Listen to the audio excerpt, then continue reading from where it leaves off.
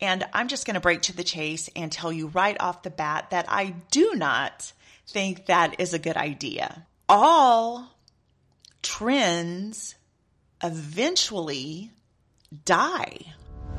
Hey there! Welcome to the Complete Wedding Photography for Couples podcast. Do you know that the number one regret for most couples after their wedding is usually their photographs? Tammy will share all the knowledge and expertise she has gained over the years to help you get the very best wedding images from your photographer. The conversations on this podcast are going to help you understand how almost every decision you make for your wedding day directly affects your photographer. Tammy is going to give you the knowledge and awareness you need to create a nearly perfect position for your photographer to be in on your wedding day. And that means better images for you to remember your special milestone. Tammy Blaylock is an internationally awarded, nationally featured wedding photographer and published author. Since 2010, she has excelled in helping each of her couples capture beautiful, emotive images from their big day. Tammy wants your wedding day to be as perfect as you do. So tune in and listen up, because this episode's about to begin. Hello and welcome, everyone. This is the Complete Wedding Photography for Couples podcast, dedicated to couples who are planning a wedding and want to memorialize that wedding with the best images possible, and actually know the steps that they can take to hire the best wedding photographer for them. So thank you so much for listening today. I am honored to be in your ears, whether you're driving in your car or you're on a walk or a run, or you're listening in on your lunch break or sneaking some few minutes in if you're wedding planning at work. Wherever you're at, whatever you're doing, I am honored that you're listening to me. I would just quickly like to remind you that my podcast coincides with the book I'm writing. My official release date is October 4th. The book is called The Complete Guide to Wedding Photography for Couples Getting Married. It is scheduled to release on October 4th. That is just around the corner. I also have a growing Facebook group if you'd like to join. Just search for Complete Wedding Photography. It is a private group on Facebook. If you'd like to learn any more about my wedding photography, search for me on the web at attagirlphoto.com. That's atagirlphoto.com. If you want to follow me on any social media platform, you can search for me at attagirlphoto, atagirlphoto. And as always, if there is ever a topic you want me to cover or a question you want me to answer, simply just email me at Tammy, Tammy, at attagirlphoto.com, and I would be happy to oblige you. Today's topic that we're going to get into is using photography trends to document your wedding day. And I am going to share my opinion with you on whether or not I believe that that is a good idea. And I'm just going to break to the chase and tell you right off the bat that I do not think that is a good idea. I'm going to date myself, but back in the day, some of the fashion trends that were popular when I were in high school were big hair, parachute pants, neon colors, wearing all sorts of neon colors in your clothing.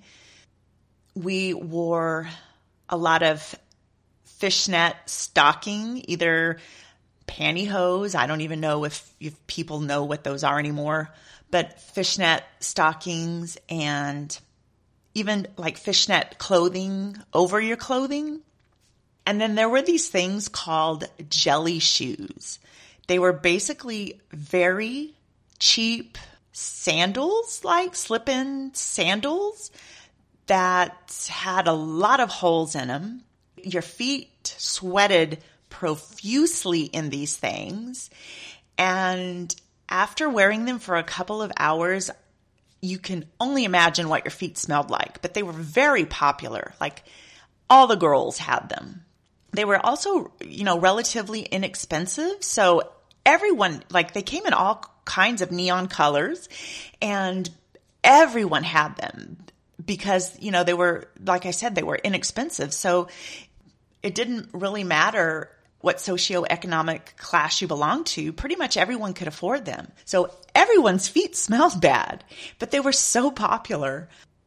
And these are all fashion trends that I don't think anyone from the 80s would ever want to repeat. These were just horrible fashion trends.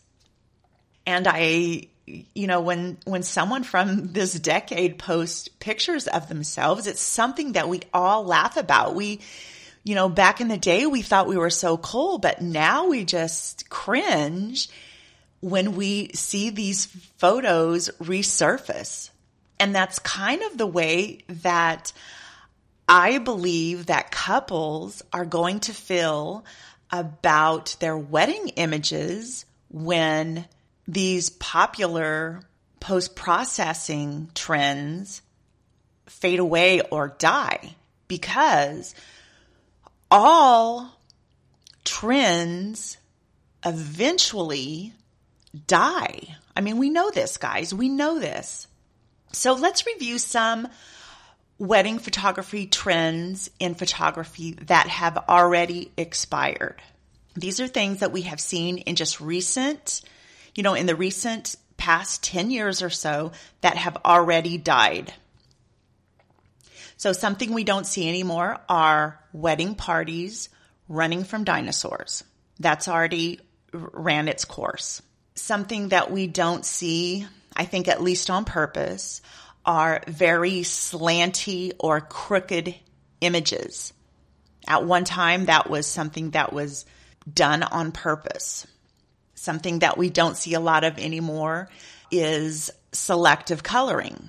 So that is where an image is post-processed and everything in the image is black and white or depleted of coloring except for one item in the image. For example, the bride's bouquet. That might be left, if it's red roses. The bouquet might still be red, but everything else in the image is black and white. At one time, it was very popular to do a texture overlay over the image so that it looked very gritty or grainy or aged. At one time, it was very popular to just sharpen the heck out of an image, or it's called HDR or extreme HDR, high dynamic range, where the image just looks, I don't really know how to explain this, but the image just looks incredibly sharp, like just extremely crisp. You can tell when it's just so sharp. At one time, there was these tilt shift lenses that you could buy. And basically what it did is it created a very unnatural bokeh in the image. So the bokeh had really nothing to do with the depth of field. So like half of the image was out of focus. And it had nothing to do with how far the things in the image were away from the camera. When someone used a tilt shift lens, let's just say the bottom third of the image was out of focus, but that included everything from 1 foot away from the camera to 20 feet away from the camera. And the last thing that I can think of is using a lens ball. A lens ball is something that looks like a small crystal ball, or sometimes they're like prisms. They're like a huge diamond, and you put those in front of your lens to take a picture, and it creates a very weird, I don't know how to describe this, image. So like a lens ball you take an image, and then everything the part of the image that's behind the lens ball is upside down. And kind of the same thing with the prism. Everything that is reflected in the prism reflection might be 8 reflections of the images on the prism. So it's just multiple ways to be creative, I guess, by using these tools to be creative with your imagery. Anyhow, those are all trends that aren't necessarily as popular as they were when they first hit the photography scene. Now, some current photography trends that are still in existence are dark and moody. I consider that a photography trend. I consider light and airy a current photography trend. And by the way, I would also step out and say that about 95% of the images or photographers that I see producing these light and airy images are not doing it correctly. I would say that 95% of these images are just overexposed images. The highlights in the images have absolutely no detail, and I would consider them just an overexposed image. This episode is brought to you by From His Garden. From His Garden is an award-winning company providing event planning, floral design, and furniture rentals. Visit the friendly staff at 8035 Culebra Road, Suite 102 in San Antonio, Texas, or online at FromHisGardenFlowers.com. And one of the last current photography trends that I can think of off the top of my head is like a pastel color toning. I don't even really know what to call it, but it's kind of like most of the color is sucked out of the image and it's toned to be like a peach color. It's not necessarily a black and white or a sepia color toning. It's kind of like a sepia image, but leaning to another color in the rainbow. So like a peach color or a pink color or a green color, but kind of in the pastel family. And I would consider all those current photography trends that are very popular. But my opinion on using a photography trend to document your wedding day is that this is the quickest, fastest, easiest way to date your photos. In my opinion, the only way you should be dating your wedding photos, and actually any photos that you take, and these are all things that are unavoidable, is the clothing that you're wearing, the vehicles in the background, the decor in the room, maybe your hairstyle, your jewelry, the makeup on your face, and nothing else. You should want your images to be classic and timeless and be able to stand the test of time. You know, if you pick up an image from 1940 or 1960 or maybe even 1980, back before, you know, when it was still a film age and there were no photography trends per se, if you ignore the clothing, the vehicles, the decor, the hairstyles, you really should not be able to tell what year or what decade that image was taken. And if someone was wearing very classic clothing and had a very classic hairstyle, a lot of times you can't tell what year or decade that image was taken. And that is the way that I view wedding photography. Like, you should want your images, your wedding album, your image gallery to stand the test of time. You should want your legacy to be classic and timeless. And that's the way I feel about it. Your images should reflect the way that we actually see the world. It necessarily shouldn't be some artist's representation of the way they saw your day. Yes, it should, but no, it shouldn't. Not in such a way that it's going to date your entire image gallery. If you want an artistic piece of your wedding day, do that as a one-off. Do that as a wall art piece, not your entire wedding image gallery. Your images should be freezing time. And I'll repeat, they should be the way that we actually see the world with our eyes, with, as an average, as the way that humans see the world, but in a slightly enhanced way. The way that the photographer, the way that their artistry should enhance your wedding images, they should be using their creativity to capture better perspectives. For instance, once we reach adulthood, once we reach our maximum height, our eyes are at a set level. So for instance, I'm 5'4". My eyes probably set at about 4'11" or right at 5 feet.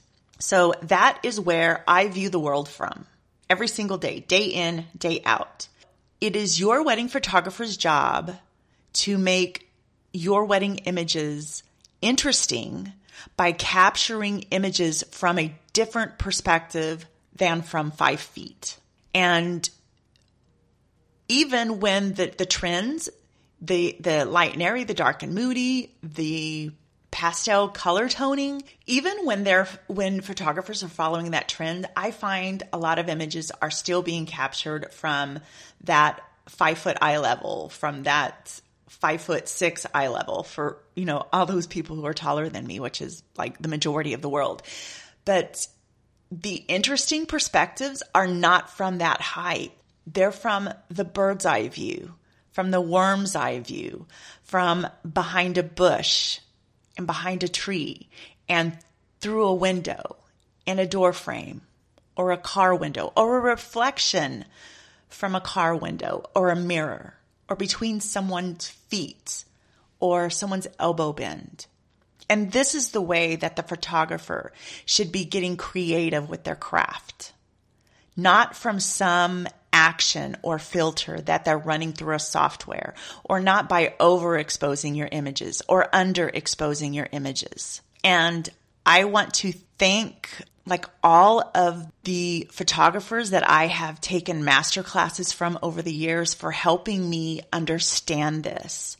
So shout outs to Nick Picrides, Salvatore Dimino, Two Man Studio, Jerry Gionis, Johnson Wee, K to Z. These, true masters of the wedding photography craft. They're not using gimmicks to make their art interesting. They have truly mastered the craft. They have learned to use their eyeballs and their camera to make their art visually interesting. They have not just slapped on a filter or slapped on an action to make their art interesting. They have mastered placing multiple stories in a frame or using juxtaposition. I just watched a class yesterday with Two Man Studio, putting shadows on highlights, shadows on highlights and highlights on shadows.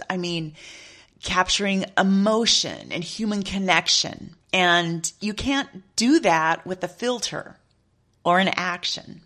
I hope that I have made my point. I am actually getting ready to walk out the door. I am just about ready to head out the door to drive to Houston. I have graciously been invited to second shoot my first ever Indian wedding with Kate and Keith Photography. I'm second shooting with them today, tomorrow, and Saturday. And I am so excited about this. I have been wanting to second shoot an Indian wedding for so long, and they graciously accepted me to second shoot with them. And I'm just so excited to do this. So I need to get busy and get headed out the door. But I wanted to keep with my podcast schedule and get this up for you. But in closing, I just want to drive home the fact that I don't think it is a smart thing to date your wedding images any more than you absolutely positively have to. So keep it classy, guys. Keep your images classic, keep them timeless, keep them very contemporary, and control the things that you can. You can't really control the vehicles, the decor, the hairstyles, the makeup, the jewelry, the clothing so much, but you can control the way that your wedding images are processed. So don't follow those trends. That will come to an end. Thank you so much for listening today. I hope you have a fantastic day. I know I am going to. So I will catch you next time. If you enjoyed today's podcast, do me a favor. Take a screenshot of wherever you're listening from, post it on Instagram or Facebook, and tag me. I will catch you next time. Thank you so much. Adios. Thank you for listening to the Complete Wedding Photography for Couples podcast. We hope you enjoyed your time, and we hope that you learned something to make your wedding photographs better and your wedding day less stressful. If you're enjoying the show, please feel free to rate, subscribe, and leave a review wherever you listen to your podcasts, so others just like you can set their wedding photographer up for success. Thanks again for tuning in, and we'll catch you again during the next episode.